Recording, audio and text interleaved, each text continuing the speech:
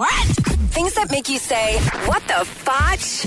On Power 96.5. Some wealthy parents have hired personal stylists to help their children with their back-to-school shopping.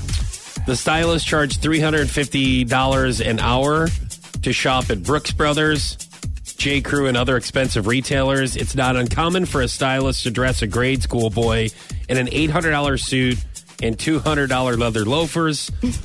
Some of the girls are outfitted in $300 Gucci sneakers, $800 jackets, and $1,000 Prada backpacks. This is ridiculous, outrageous. But if you're local and you have that kind of money, hit me up. I'll shop for your kids. You know. I thought you were going to say, hit me up because I'd like to date you. No, I will be your kid's personal shopper. I can spend money like nobody's business. Yeah, we know. I just like to spend other people's money. Yeah, you know, not my own. Yeah, but this is, I guess, if you have the money, it's just it ain't it's no just thing. stupid money. Well, so it's like, what do we spend it on? I can find leather loafers for $20 because Tingy's got a whole closet full of them. Okay. So don't be spending that kind of money on leather loafers. Yeah, because I'll find you the good deals. He already has some of those.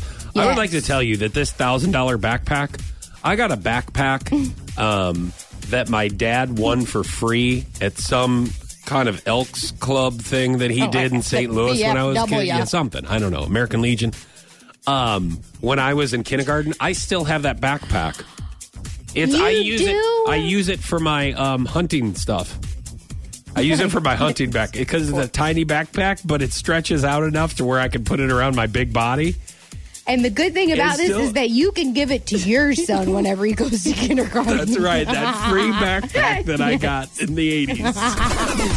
What the fotch? On Power 96.5.